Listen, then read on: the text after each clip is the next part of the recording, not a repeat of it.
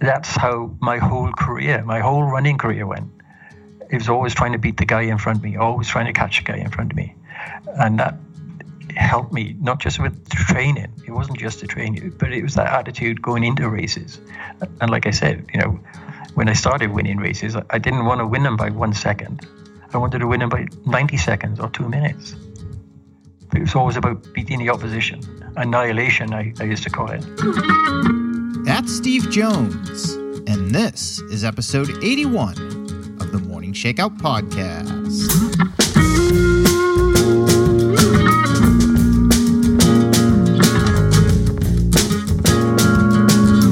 Hey, what's up, everybody? I'm your host, Mario Fraioli, and this week's episode is a really special one. I got to have a conversation with my favorite runner of all time, former marathon world record holder, Steve Jones.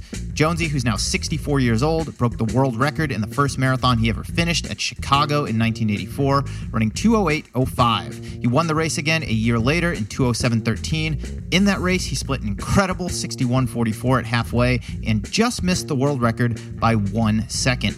What I've always loved and admired about Jonesy is his no-nonsense approach to training and racing. He describes it as running simplified, and it's a philosophy that's had a profound effect on me as both an athlete and coach over the years. The guy was probably the fiercest competitor of all time. He didn't chase records. He just wanted to run as hard as he possibly could to beat as many people as he possibly could. He once said, "If I'm still standing at the end of the race, grab a board and knock me over because that means I didn't run hard enough." In short, the guy was a total badass.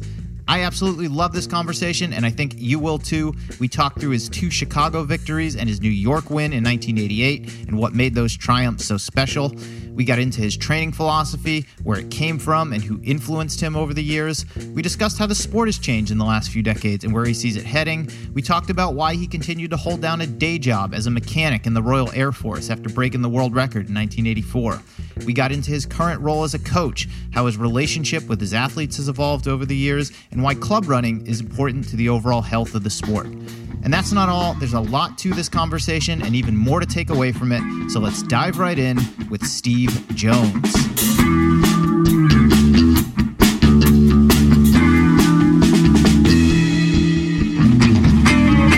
All right, this is a huge honor for me. Steve Jones, welcome to the Morning Shakeout Podcast. Thanks very much. Thanks for having me on. Well, we're getting into the heart of fall marathon season right now. A lot of big ones are on the horizon. Berlin's around the corner. Chicago is less than a month from now. New York is in early November. I'd love to know what this time of year is like for you at this point of your life. Do you feel yourself getting a little more excited as these races come into focus? Yeah, a little bit. It depends on whether I have anybody that's actually involved in the races. And I think this year I only have Tyler in New York and a couple of people running CIM at the end of the year. So, well, it is still a little bit exciting because they're races I still go to. I still attend them as a guest. So it's always nice this time of year to do a bit of traveling and seeing old friends. And for you with races like Chicago, I mean, that's where you arguably had your greatest success as a marathoner. When that race comes around, do you pay attention to it even if you don't have anyone racing just to see what the guys are doing? Not really, no. I mean, if there's a couple of good Americans in there, maybe I'll brush up on who they are and how they're expected to run. But for the most part, they're all social events for me now. And for you, going back, Chicago is where you completed your first marathon in world record time, 1984. You're in 2:08:05. What do you remember about that race? It was a race of redemption, I suppose. I'd run the year before in 1983 and had to drop out 16 miles. And I promised Bob Wright that I'd come back the following year if he was going to have me, and I would do a little better. And so it was about going there and proving to myself as well as to everybody else that, I was a journeyman distance runner and I could take the marathon under my wing, I suppose. What happened the year before in 1983 that forced you to drop out? I had been training in Park City for 3 weeks prior to the race, and training had gone well. I got into Chicago on a Wednesday or Thursday night, I can't quite remember. ran a few times up and down the Lake Shore Drive there. And on Saturday, I was meant to do a 20-minute run, just a shakeout kind of run. And I went out and had a nice 20-minute run. And I was crossing the street to go back into the hotel, the Conrad Hilton, he was called then. And Hugh Jones was coming out, and we'd been training in Park City together. So I asked him how far he was going to run. He said, "Oh, maybe 20 minutes." So I thought I might as well run another 20 minutes with Hugh. And I got into 15 minutes or so, and my foot started hurting for some reason. And then, that was the end of the story. It was sore all night. It was sore the next morning when I got up. Tied my shoes on as tight as I could to alleviate the pain a little bit. But as the race got further and further into the race, it started to hurt more and more, and I just couldn't run it. About 16 miles, I had to drop out. What were you feeling when you had to step off the course at 16 miles, with that being your first marathon? Very disappointed, because it was the easiest 16 miles I'd ever run. I was up there with the main guys. There was still a bit of a pack there, actually. Hugh Jones and Joe Enzo, Greg Meyer, and a few other people were still there. And I just couldn't carry on. There was no way I could finish the race, let alone slowly. So, and I think Hugh and Joe Enzo had a sprint finish, I believe, to the finish line, and run about 2:10, I believe. What were your initial impressions of the marathon? You just said it was the easiest 16 miles that you'd ever run. Up to that point, did the distance intimidate you at all before, your first go at it? And when you did step off, did you know that it was only a matter of time before you really nailed one? No, I mean, the distance never bothered me, from the first one to the last one. It's just about running at the end of the day. I felt that I had no fear of the distance. My inspiration or my motivation in any race is the competition, the people you're running against. And I knew most of the people. And I felt that I had a good chance of beating most of them in the race. Hugh Jones was a tried and tested marathon runner. So was Joe in it, I suppose. But apart from that, Greg Meyer, then there was nobody I would be afraid of. So the distance never intimidated me. And in the year between when you dropped 1983 and then 1984, did you know that you were going to go back? And was that your sole focus that entire year in between 83 and 84 Chicago marathons? No, my focus was my next race. Even at the end of my career, I never really focused on any one event. Obviously, you want to make major games and major championships, but to me, that wasn't the inspiration. That wasn't what kept me running. What kept me running was the next race and the competition. I took every race in my stride and just tried to carry on the following 12 months after that, as I did the previous 15 years. Do you think that's what ends up paralyzing a lot of athletes today, whether it's elites or even age groupers? They put so much focus into one race, usually a marathon, because it requires this big buildup, and they put it on a bit of a pedestal. And then if it doesn't go well, everything else, was a waste of time. Yeah, I think that is one of the problems today.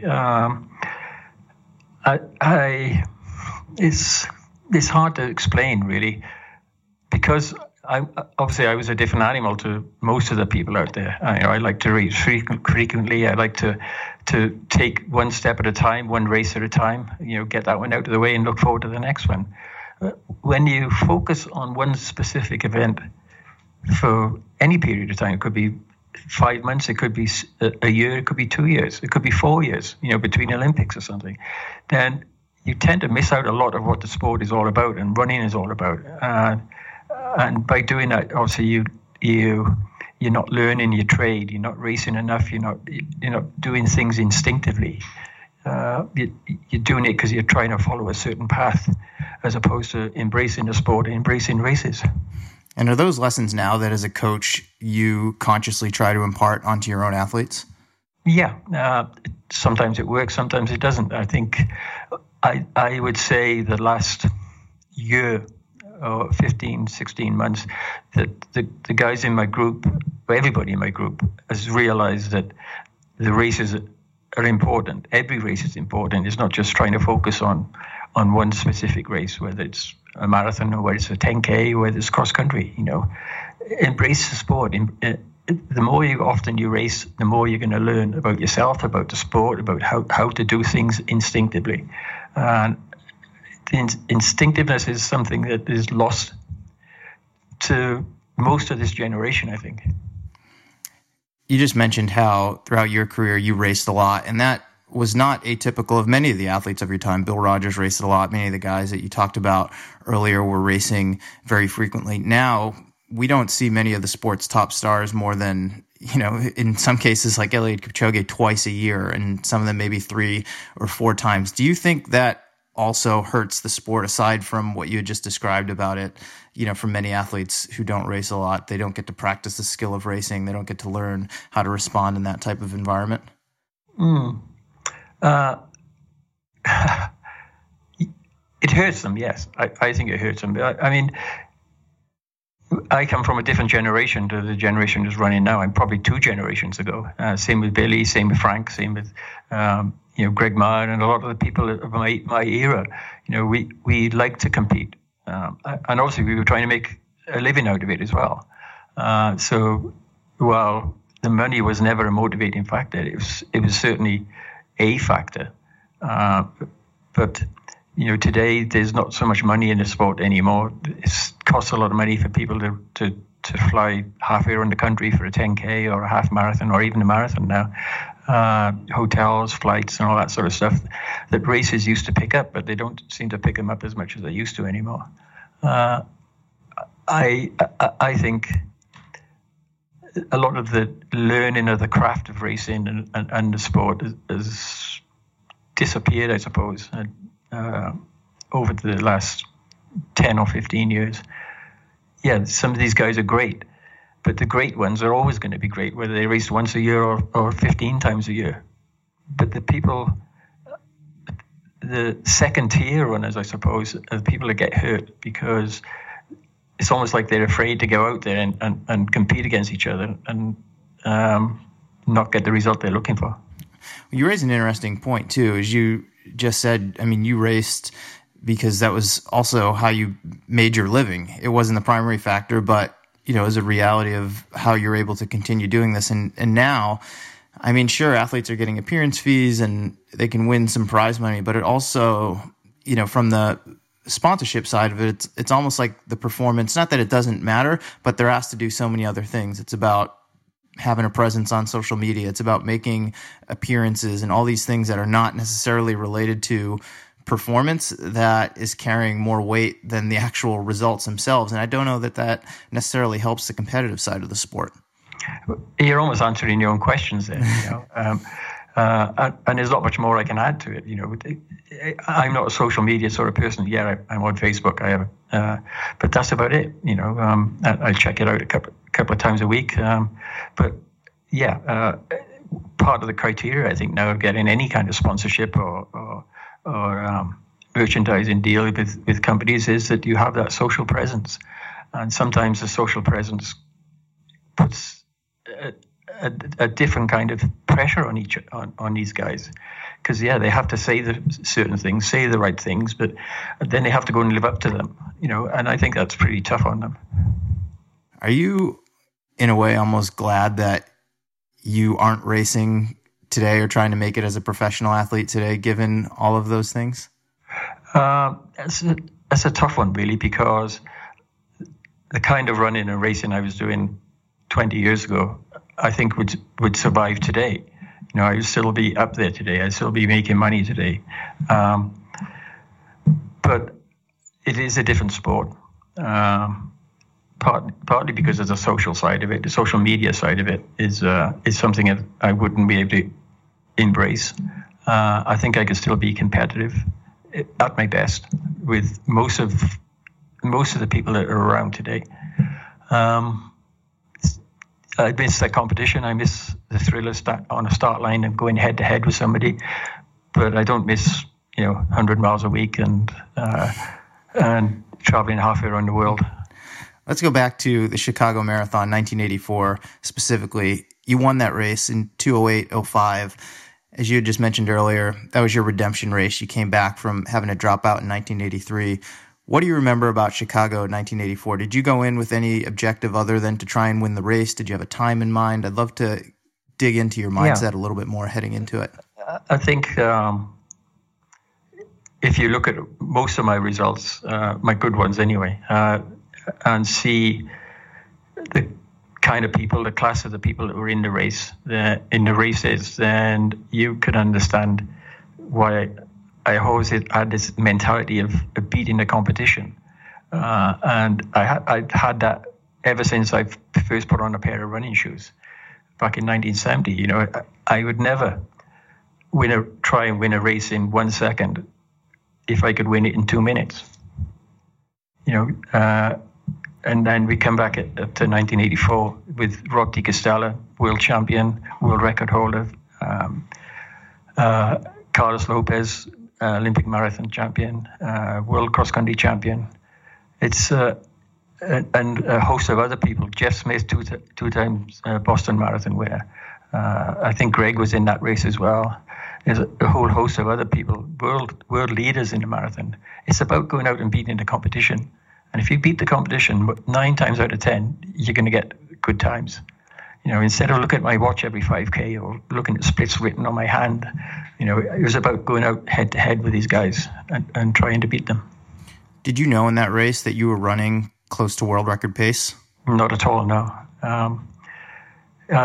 My strategy was to just sit with Rob and Carlos and Jeff, Gabriel Kamau, Joe Inzo. There's a whole bunch of us at 18 miles. But my strategy was to run with them for 20 miles and then kick. And, I kicked a little before 20 miles, only because Gabriel Kamau took it out at 19 and I chased him down and passed him and nobody came with us. I just carried on. I just wanted to beat those guys. What did that win do for your career? It changed my life. I mean, I've been living in Boulder, Colorado for 30 years. There's no way, if I hadn't won that race and broke the world record, that I'd be sat here today talking to you, because I would still have been that journeyman runner that runs well, top 10 in Olympics, top 5 or 7 in European Championships, world cross country medalist. I would just been another good runner. What's interesting, though, is, I know this about you. You worked as an aircraft technician for the Royal Air Force for most of your career, if not all of it. And I believe you continued to do that after 1984. Correct me if I'm wrong. Why did you continue to, hold down a strenuous day job when at that point you could have made it solely as a professional runner? Well, I remember after Chicago, the press conference after the race. It was in a tent at the finish line, and somebody asked me, was I going to leave the Air Force and just become a professional runner? And I thought to myself, and told them as well, that I got this far in partnership with the Royal Air Force, with my family, with my friends, with the system I had working at home, broke the world record. Why would I want to change that? So that's why I stayed. And of course, another answer to that question, which somebody asked me almost immediately afterwards, the same question, was why don't I become a professional runner because of all this money that's in the sport? And I said, I'm just one hamstring injury away from oblivion. So why would I want to change anything right now? Do you think you would have been any faster if you had gone to be a full-time athlete, or is it because of that support system that you had in place, the Royal Air Force, your family, training partners, et cetera, that you were able to have the success that you did? I think that's probably 90% of the reason why, yes. But I kept that strategy, and I did get faster. So, yeah, it worked. I didn't leave the Air Force till 1988. 4 months before New York of '88. So I had a good 14 years in the service with the system I had that was working, and it was only because I wanted to capitalize on the end of my career, I suppose, that I decided to leave the Air Force.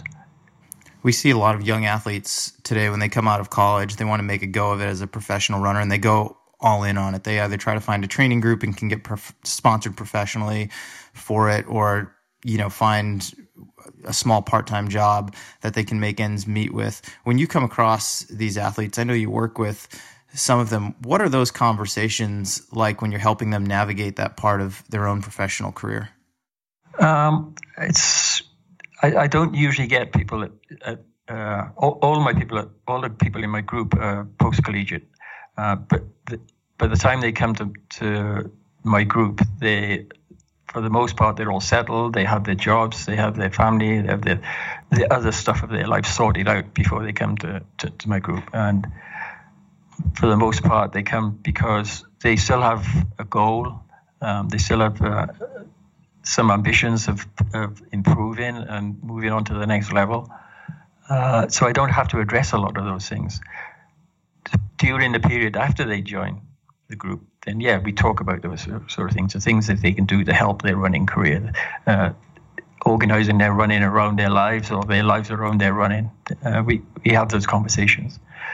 Sometimes it's easy, sometimes it's not. Sometimes people don't get it and decide that somewhere else is better for them. Not very often, but it has happened. Do you feel that athletes in general professional athletes should have a job outside of running or something else to occupy some of their headspace when they're not training and racing? That's a difficult one to answer. Do I feel they should? I don't think as a coach and their friend, that I should be telling them that kind of stuff. To reach the very top, you do need to have that freedom of doing the things that you need to do to get to the next level. I remember being in a press conference with Rob DiGustalo back in '85, actually, just before '85 Chicago Marathon, and somebody asked Rob how many hours a day does he train, and he looked at him. He says 24 hours a day. Because it's all about organizing your life to get the best out of yourself. Whether it's training, whether it's your family, whether it's the other stuff you do to help with your running, whether it's in your naps in the afternoon, whether it's sleeping at night, getting the right amount of sleep. So he just said 24 hours a day. I train 24 hours a day, and if you're doing that, then you don't have time for a job. So. It's the guys at the very top, they don't have jobs. And I mean the very top now. The guys running 2:15 to 2:10, they're all working stiffs because you're not going to earn enough money to not have a job, to support yourself. Regardless of sponsorship, there's not much money out there anymore like there used to be. For the most part, people are just getting, 212 guys just getting shoes and T-shirts and running equipment. Do you think the overall health of the sport is better today than it was when you were competing? That's tough as well.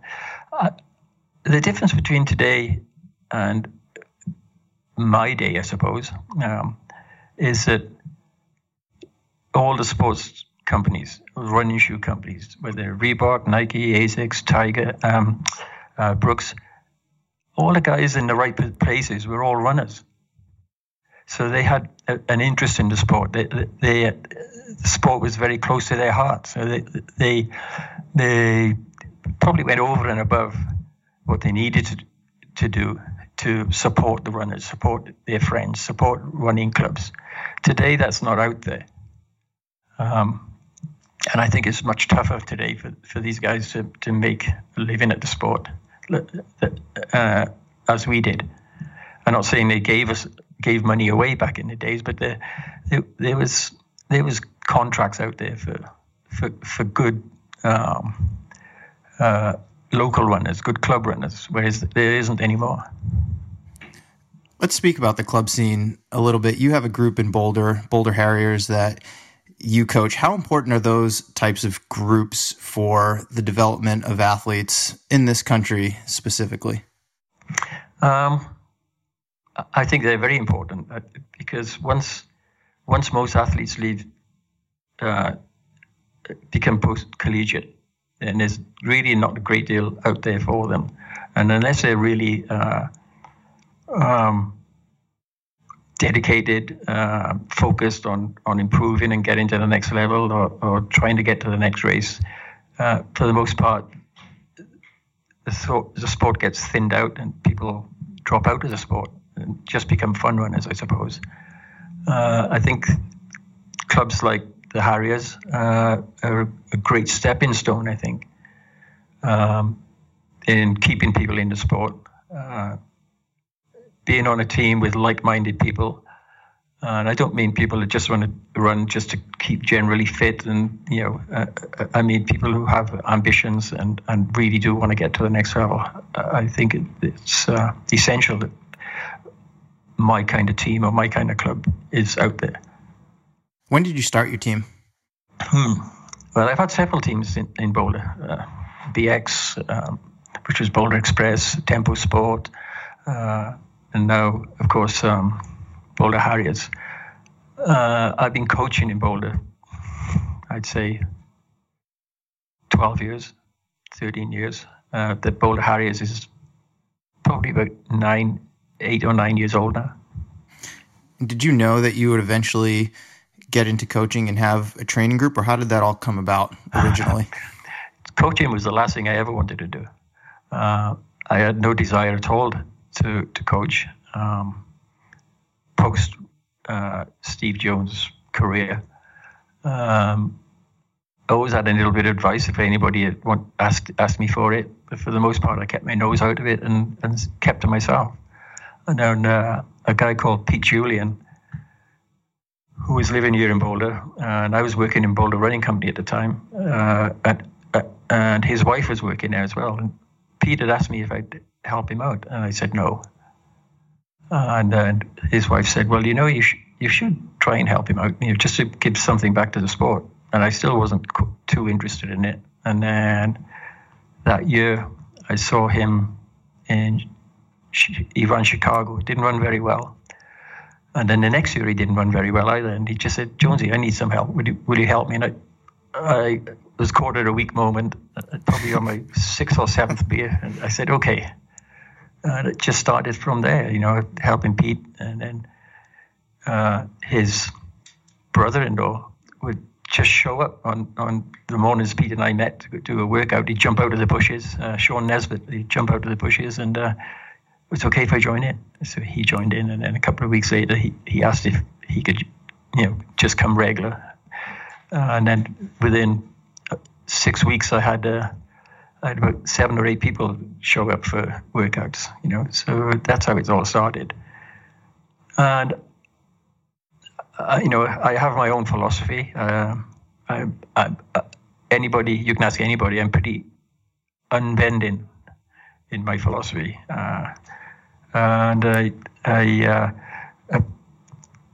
People have left the group because I'm unbending, and people are afraid to come to the group because I'm unbending. My philosophy, I feel, works. Is it going to get you an Olympic gold medal? Probably not, because it's more to the final picture than my coaching or my running. But it certainly gets them up the ladder a bit. Well, let's dig into your philosophy a little bit. How would you describe it in general terms? Simple. It's running simplified. What do you mean by that exactly? There's no extras. There's no cross training. There's no core training. There's no jumping in the creek or jumping in ice buckets or stretching or, it's just self-maintenance. And you just run. If you have a bit of an injury, you go and see somebody. Yeah, I would recommend a massage every week to 10 days for anybody, whether they're hurt or not, just for maintenance. But it's just simple running. You get up in the morning, put your running shoes on, and go for your run. Hey, we're taking a quick break to thank our sponsor for this episode. It's Tracksmith. Parts of this interview are featured in the fall issue of Meter Magazine. That's Tracksmith's quarterly journal of all things running and running culture. Meter is available at tracksmith.com, and the latest issue will be free at their New York pop-up, which takes place at Rowing Blazers in Soho during Marathon Weekend. That's Friday, November 1st until Monday the 4th. They'll have their limited edition NYC collection available alongside a full itinerary of events, including a Friday shakeout and panel discussion with yours truly, and a lot more. Hopefully I'll see you there. You can find all the details at tracksmith.com. My thanks to Tracksmith for supporting the Morning Shakeout podcast. Now let's get back to the show.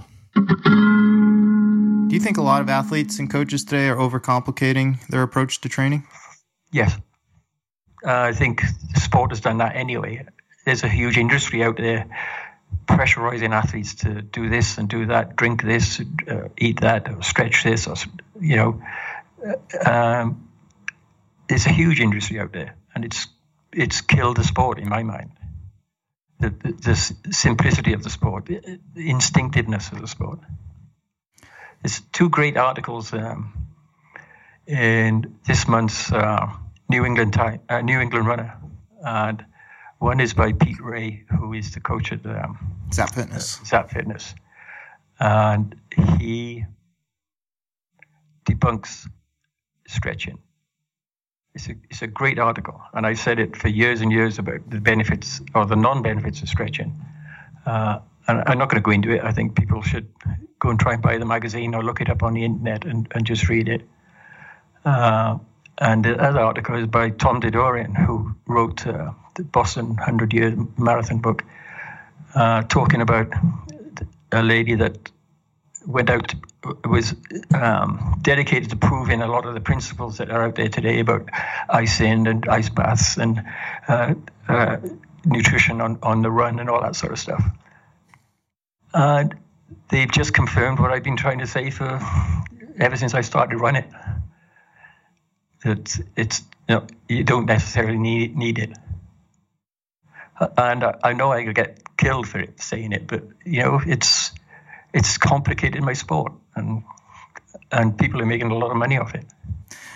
Well, I can't disagree with you, because on a very fundamental level, running is it's the simplest sport there is. You put one foot in front of the other and you move forward. And as far as racing goes, first to the finish line wins. And I think you're spot on with a lot of your observations. I'd love to dig into what you said earlier about your unbending philosophy and when athletes come into your group. I mean, you've had some who've stuck with you, for a long time, and you've had others who have dropped out because you didn't see eye to eye. But those who have stuck with you, what is it about that philosophy that has helped them jump to the next level, or in some cases re-energize their career?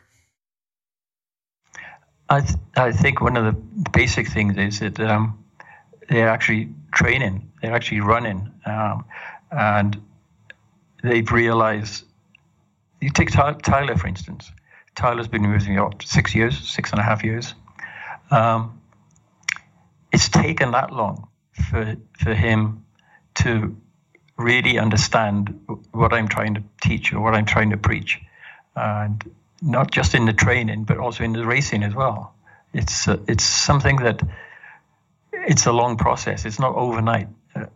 Somebody once asked me to write a marathon program for him to not Tyler, but this person, so he could get a qualifying time for the Olympic trials. And he wanted like a 4-month program.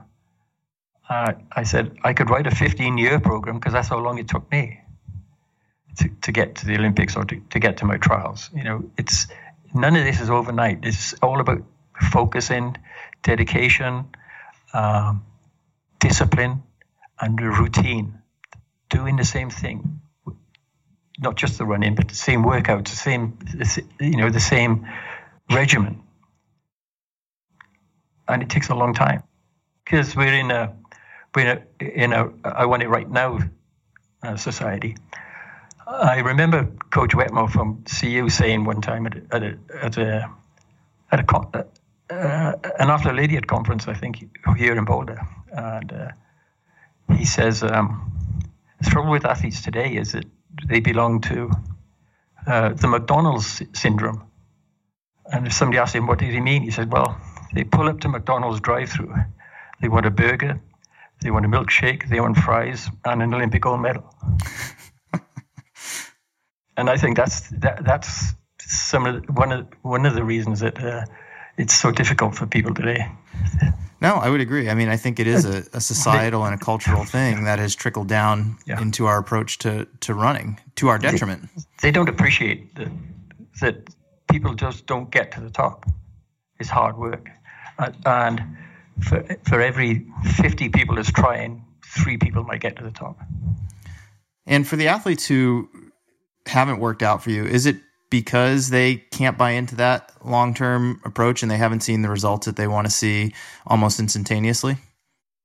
To be fair to them, not necessarily, no.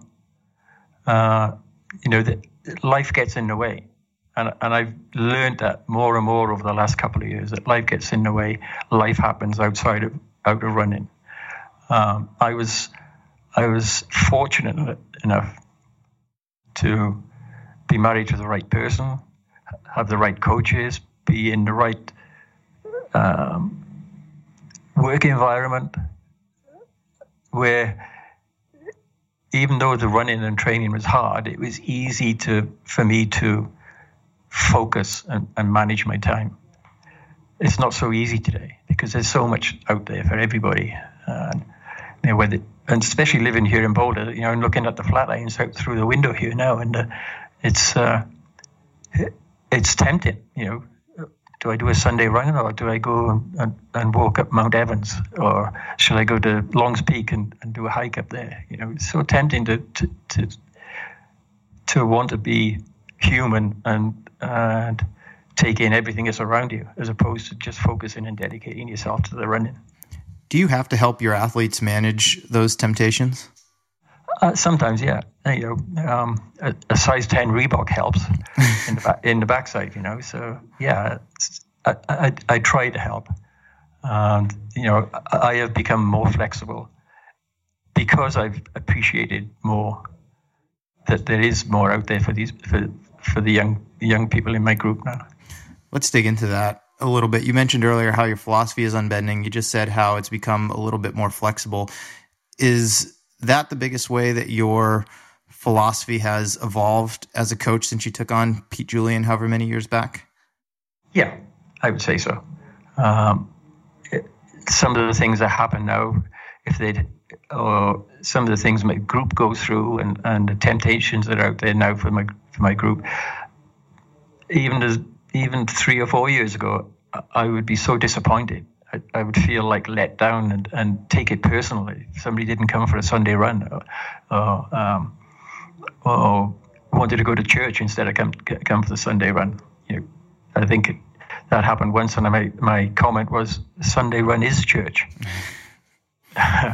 But I've been strict on the group, I suppose, with my philosophy, and I think it may have hurt me at times. I may have lost people at times because of it. But the more I appreciate it now, then there's some things I probably wouldn't have done in the past, in terms of leaving other groups or quitting or walking away from the sport for a short period. How has your relationship with the athletes themselves evolved over the years? Do you look at them as strictly athletes that you're helping to achieve their running goals, or is it deeper than that? Are they almost like kids to you in a way, and you're helping guide them through the process of life, not just running? It's much deeper than that. I mean, they're my family, and I bend over backwards sometimes to help and to point people in the right direction. Not necessarily in my direction or what I think is right, but what's right for them. But that would take the stress and pressure off them. I would say that they're my family now. I'd love to dig into the X's and O's of training a little bit. Where did you get your training ideas from? Were you coached throughout most of your career, or did you sort of take things from different people that you had talked to or influenced you? I'd love to learn how you sort of came up with your philosophy of training. The very first time I ran was a race. So when I first started running, I was pretty green. I lived on top of a hill next to the mountains in South Wales, so we were always running around, playing games up on the mountain. So I was pretty fit and healthy anyway, I think. But I smoked and I drank beer, and I was only 15. But I did this race, and I finished 5th in it, and I couldn't believe it. And I was press ganged into doing the race. And then a couple of weeks later, I did another one. I finished 6th and qualified for something. I ran 6 times a year for the next 3 years, and they were all cross-country races, 4 cross-country races and 1 track race. And then I joined the Royal Air Force and thought I'd like to run for the Royal Air Force, and somebody said I couldn't. So I put my head down and I thought, I'm going to do this. I got to my permanent station. This was 1974. And after my basic training and my trade training, and the station team had a cross-country. This station had a cross-country team, and I entered for that. And I was in the B team, I think. Ran a couple of weeks there, got into the A team. I was probably running 5 days a week, because at weekends I went home to see my girlfriend. Well, a guy called Bob Wallace was posted in from RAF Germany, who had done quite a bit of running out there, and he took over our cross-country team, and he had his own training, and the team just ran with him. Whatever Bob was doing, then we would do. But I learned a lot, just by hanging around Bob, running with him at lunchtimes, and sometimes on weekends. I joined the same running club that he ran for. In 1976, I just got married, just got on my first married quarter. My parents were visiting, and I got a knock on the door, and Bob Wallace was at the door. And he said, Steve, he said, I think you've got some talent. I think that I'd like to help you out. Do you mind if I coach you? And I said, not at all.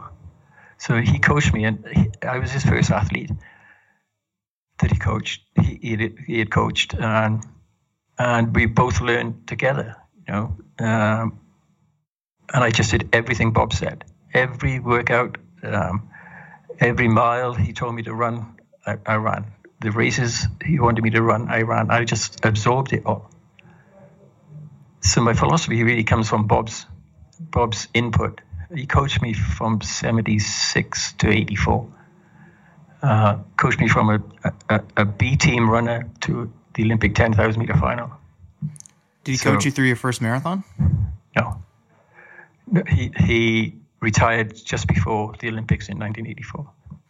And after that, were you mostly self-coached, or? After that, I coached myself for 2 years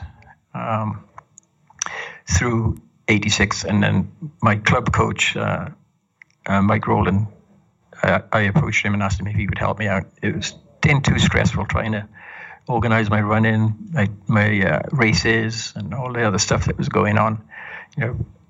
Post world record race in Chicago. So he gladly helped me out, and effectively, because I never really retired, he's still coaching me now. He doesn't send me a program. But it's as you just described earlier with your own athletes, it's more than just the program. It's that relationship, it's that friendship, it's the guidance that they can provide throughout your life. Years later, but I say years later, Bob started coaching me in 76. I'd say 1972 or 82 or 3.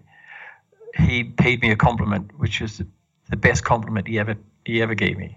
And he told somebody that I had a insatiable appetite for hard work. So, that's what I put down all of my success to, is I just had this appetite for hard work. And I did everything Bob asked me to do for 8 years. Well, and combine that with, and you can correct me if I'm wrong with this as well, but what you described earlier about how when you first got into running at 15 years old, all you did was race. You raced 6 times a year, and that was the only running that you did. But you wanted to prove something. So combine that, insatiable appetite for hard work, which came later, with what seemed like a chip on your shoulder at the time to sort of prove people wrong. I mean, to me, just in my experience, that's a dangerous combination. Yeah. And I was in a position where I could use that philosophy, I suppose, or that ambition, because I was starting at the bottom, and I used to run for Swindon AC back in 75, 76 until 1980. And I remember running in league races, cross-country races on Saturday afternoons in the pouring rain. And I'm way down in the middle of the field, but I had my targets even there, because you're running against the same people week in or week out.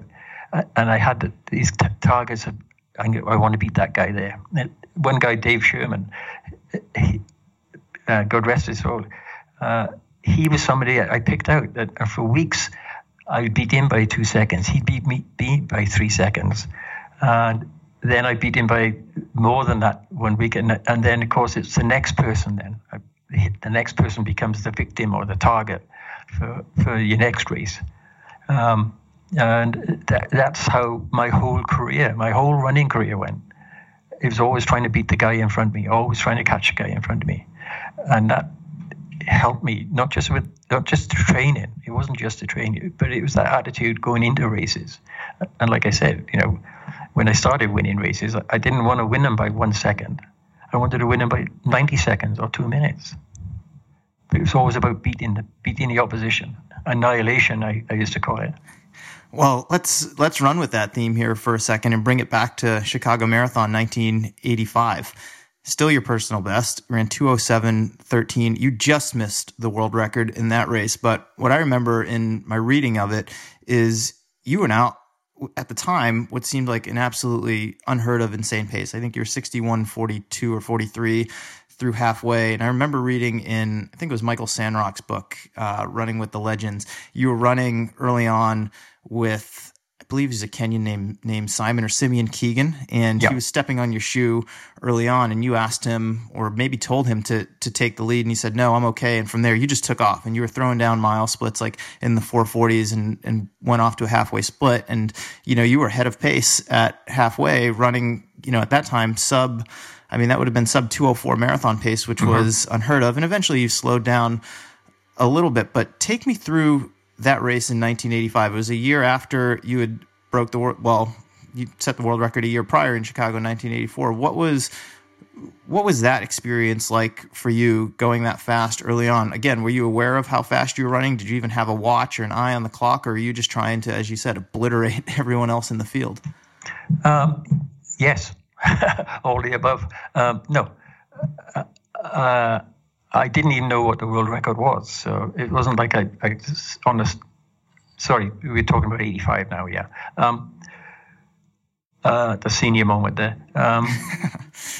I got to Chicago, and once again I went to Park City, and I trained up there longer this time. I think it was 5 weeks I went there for. I did several races, did very well in them, and I felt I was ready for a great race in Chicago. People were billing it as another world record attempt, but I never once said that. I said I was in better shape than last year, but I never once said I was going for a world record. And it's not something Steve Jones would say anyway. Rob DiCostello was there again, and I just felt that Rob was Steve Jones might have been a flash in the pan. So Rob was still the established marathon runner, former world record himself. So a lot of the press, I suppose, was about Rob and how he was going to run. And that sort of thing gets, puts that little chip on my shoulder, I suppose. And I just said to myself, I knew how I was going to run. I was going to run hard from the gun because I wanted to beat Rob. Rob is a really great friend of mine, and even though I didn't know him very well before 84 and 85, we had raced against each other a few times. But I was a bit miffed that he was getting all, jealous, I suppose, that he was getting all the press and all the recognition for what he'd done. And I was the previous year's winner. I broke the world record. I didn't have it for very long, but I still had it. So the gun goes, and we had a pacemaker, a guy called Carl Thackeray, who was a brilliant 61-minute half marathon runner himself in his time, showed flashes of brilliance in his career. He was supposed to take us through halfway, I think, pretty quick, but he caught a cold the day before. And we went through the first mile in 4:50, I think, 4:45, and he asked me if this was okay. I said, no, I'll take it up now. So I really took it up from mile 2, even though Simeon hung on until almost 10K. And when I asked him if he would help, he said, no, I'm fine here, I'll stay here. And I said, okay, and I just pressed on. And it was just about beating Rob. I never once thought that he would come back at me or I would slow and go back to him. I just kept pushing and pushing and pushing. Were you aware of how fast you were running, say, at halfway? I'm not sure. I got through 10 miles, I think, in 47 something, I believe. But I wasn't. It didn't register to me at all. I didn't have splits tied, written on my hands or anything. I had nothing in mind. My only thoughts were beating Rob, and I got to about 18 miles, I think, and my agent friend was at 80 miles, and he just shouted, "You okay?" I just winked at him and carried on. So I slowed the last 10K, but for 20 miles or 22 miles, I was on 2:04 pace. So I was just a wafer thin edge away from being where the guys are today, and this was 34 years ago. Were you worried at all in that last 10K that Rob or someone else was going to catch you, or did you feel pretty confident that you were still moving well enough that you could still win the race? Oh, I felt I was still moving well enough. I knew I was slowing, and I had no idea how far they were behind anyway. I just kept pushing and pushing. Even though you're slowing, you're still trying to push. I didn't feel bad enough the way I ever felt I needed to stop or would have stopped. And I didn't know how fast it was until I got to the finish straight, and I could see the clock ticking away, 2:06 something. So just like the previous year when I got to the finishing straight and the clock was 2:07 something. It didn't mean anything to me. It just, I was trying to beat the clock then at last 150, 200 yards. Are you surprised that it took 33 years for Mo Farah to break that time as the British Marathon record? Yeah. I come from an era where there was a lot of really, really good runners in the UK. And I could tell you names that wouldn't mean anything to you or anything to most of the people that listen to this podcast, but they were all my mentors, and they were all people like Jeff Smith and Hugh Jones, Richard Nuricker. They were knocking on the door, 2:08 something, but nobody seemed to quite get that magical 2:07:13. Even though times had changed in terms of the science of the sport, all types of sciences, physical and psychological. People seem to know how to train for a marathon, but they didn't know how to race it. And that's one of the problems today, I believe, as well. Are you surprised at all by the times that the fastest athletes are running today? That's a loaded question. I have to say that, what's the world record now? 2:01 something else. 2:01:39. Yeah, that is a surprise to me.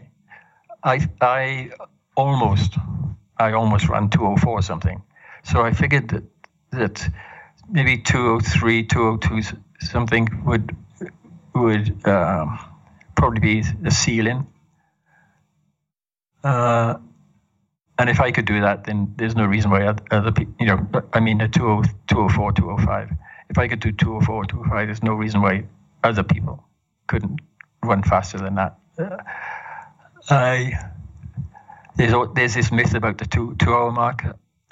I'm wondering whether I'd like to see it go or not, because it is a myth that drives a lot of people, I think, and it's inspired a lot of interest in the sport. But it's 201, 202 is a bit of a surprise for me. What do you mean by you think it's a myth, the 2 hour marathon mark? It's like the 4-minute mile, wasn't it? It's just an arbitrary barrier. Yeah. Okay. What are your thoughts on the sub 2 hour exhibitions? We saw Kipchoge do it a couple of years ago in Italy. He's going to try again this fall. Do you think events like that or exhibitions like that are good for the sport? I think the sport has always had those, hasn't they? Whether it's the powder hole sprints in Scotland back in the 20s and 30s. If you go back to Alfred Shrubb and George Young and all those guys back in the late 1800s into the 1910s and 1920s, they were always exhibition events, 10 miles indoors or 10-mile road race, or London to Chippenham or Chippenham to London to Brighton or something. Always been those exhibition events to inspire, I suppose, other people in the sport and to put on spectaculars. It'd be great if they could do that in a stadium with 60,000 people sitting in the stadium watching, 25 people running around inside a stadium trying to break the world marathon record. That's where it should be. It shouldn't be on race courses and stuff like that. It should be, if they're going to make a spectacle out of them, then make them spectacular. Do you think it's problematic that it's focused on just one person? It's not so much a race as it is a time trial? It is a time trial. Chicago Marathon, London Marathon, New York Marathon, Berlin Marathon, they're just time trials. There's no foot races out there anymore. So why not another one? Yeah. I mean, let's talk about New York, since you just mentioned it. You won that race in 1988. You're in 2:08:20 there, which is a time that would still be competitive there today. What was it like for you to win in New York? It was it was sweet. I don't know what the next word should be, but it was sweet. I had been training here in Boulder, Colorado, the first time I came in 1988. I won Philadelphia half marathon and then came straight here from Philadelphia. And I've been training 6 weeks. Training had gone great. And I kind of was being written off. I hadn't won a marathon since 85. I blew up in 86 in the European Championships. So I'd kind of been written off. I had a few good results, but nothing spectacular. So I trained here hard for 6 weeks and went to New York, and I was ready. I knew I was ready.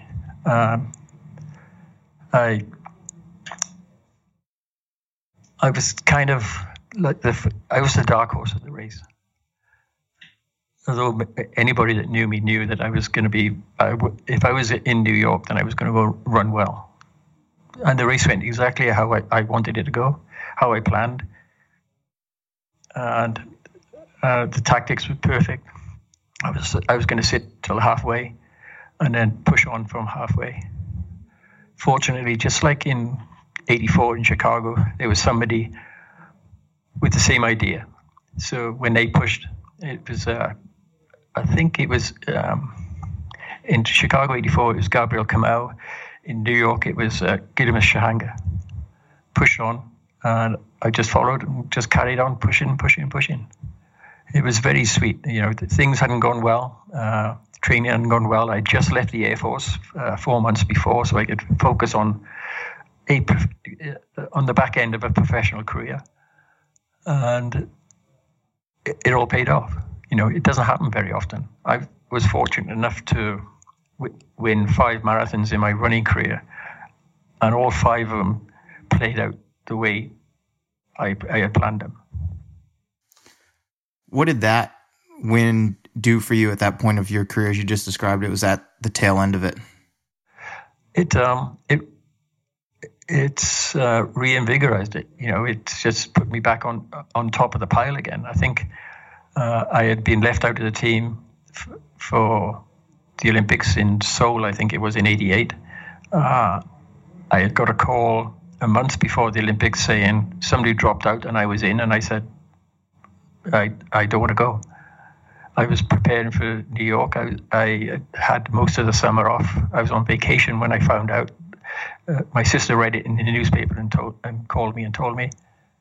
I said no, which meant I was focusing then on New York, and I put all my eggs in one basket. Knew what I had to do. It all worked out. How did the New York and Chicago marathons differ back in the mid to late 80s? Because now they're two of the biggest marathons in the world. There's a lot of hype and circumstance around them. I'd love to get your perspective on how those two events were different. Mass participation has obviously crept into the sport since the early 80s. Since the 80s anyway. They're bigger events. They're spectacles now of our sport, although New York has always been that. New York is an event as opposed to a foot race. Chicago has always been a foot race, and it still is a foot race, except for being a time trial foot race. And I don't like to say bad things about marathons, but that's what's happened to my sport. Is that it's become pacemakers and all the rest of the stuff that goes on. It's changed. They've changed a lot. They're still dear to my heart. I still love going to both events and seeing all my friends and stuff. But the sport has changed a lot. It's hard to say, really. It's hard to put it in words, because they're both emotional races for me. Like I say, I wouldn't be here today talking to you if it wasn't for both of those races. Bringing London into it as well, So there used to be a certain amount of competition between each of these events, between Chicago and New York, between Chicago, New York, and London. Before Berlin and Tokyo and the other races came in to the major championships. But, that competition was good. It was good, nice and healthy. There doesn't seem to be that competition anymore because the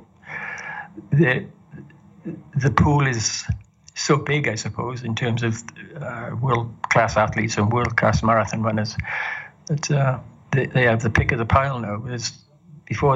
Years ago, they'd be scrambling who to get. We want to get Rob de Castella, we want to get Carlos Lopez, we want to get Steve Jones. Or we want to throw Steve Jones in amongst the pile there just to see what happens, which is what Bob Bright wanted to do from day one. It's almost as if there are too many events now, and it becomes more difficult to get all of the best runners in the same place at the same time. Yeah, and the majors control the pool now. Because there are these great runners out there, they got the pick of the choice, and for the most part, it's tough for the up-and-coming people to get into those races and to get treated the way they should be treated. A couple more questions before we wrap up. Where do you see the sport going in the next several years? I think the majors will expand, maybe max probably 8 races. I think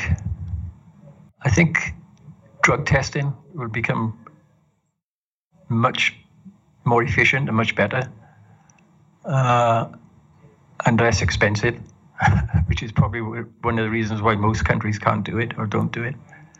I can see that 2-hour mark being broken. not in a foot race, but in a spectacular fixed, or not fixed, but manufactured event.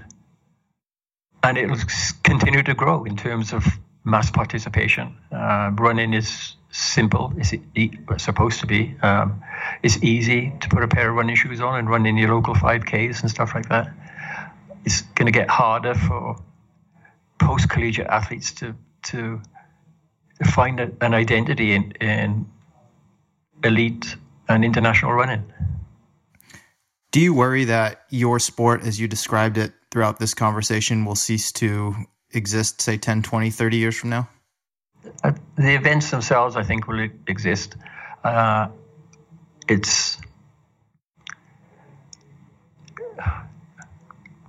there'd be less emphasis on the sharp end of any race.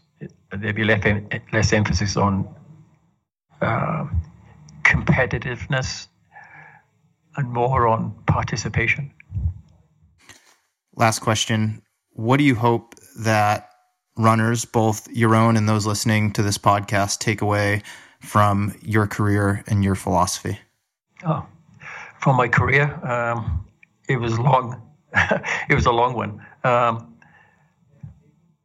I think they just have to look at the results, from day one until the end of my career, I suppose. I always tried the hardest I could run. Even that very first race, I can close my eyes now and I can see it. I can see the shoes I was wearing, the path I was following, the snow around me, and the 4 guys that I was trying to catch. From there until the end, I was a competitor, true competitor. And I never gave up. What was the second part? And then the biggest takeaway from your philosophy as it relates to training and your approach to the sport? That we can go back. There was running greatness before science and physiology and drugs. It can be natural running simplified. That's my motto. Well, it's one that I certainly appreciate and have applied to not only my career as an athlete, but with the athletes that I coach. This past hour has been a real treat for me. Steve Jones, thank you so much for coming on the Morning Shakeout podcast. Thanks, Mario. Thanks a lot.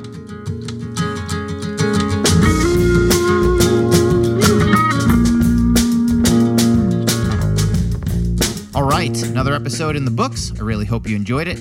If you did, or heck, even if you didn't, go to the Apple Podcasts app on your phone or whatever platform you're listening to this on and leave a rating and a review. It only takes a second, it helps new listeners to discover the show, and it lets me know what's really resonating with you. Also, a big thank you to Tracksmith for sponsoring this episode of the podcast. Parts of the interview that you just heard are featured in the fall issue of Meter Magazine. That's Tracksmith's quarterly journal of all things running and running culture. Meter is available at tracksmith.com, and the latest issue will be free at their New York pop-up, which takes place at Rowing Blazers in Soho during Marathon Weekend. That's Friday, November 1st until Monday the 4th. They'll have their limited edition NYC collection available alongside a full itinerary of events, including a Friday evening shakeout and panel discussion with yours truly, and a lot more. Hopefully I'll see you there. You can find all the details at tracksmith.com. A big shout out, as always, to my man John Summerford of BearsRecords.com. He takes care of all my audio needs for this show, the editing, the music, all of it. That's all John. And he's a big part of my small team here at the Morning Shakeout. Also, thank you to Jeff Stern for editorial assistance and Chris Douglas for handling sponsorship sales. Last thing, if you're digging the podcast, I encourage you to sign up for my newsletter. It's also conveniently called The Morning Shakeout at themorningshakeout.com/subscribe. And in it, you'll get my weekly take on what's happening in the world of running, along with a collection of things that I've been thinking about, reading, and listening to that you'll enjoy getting in your inbox every Tuesday morning, or at least I think you will. Okay, that's all I've got for this one. I'm Mario Fraioli, and you've been listening to The Morning Shakeout podcast.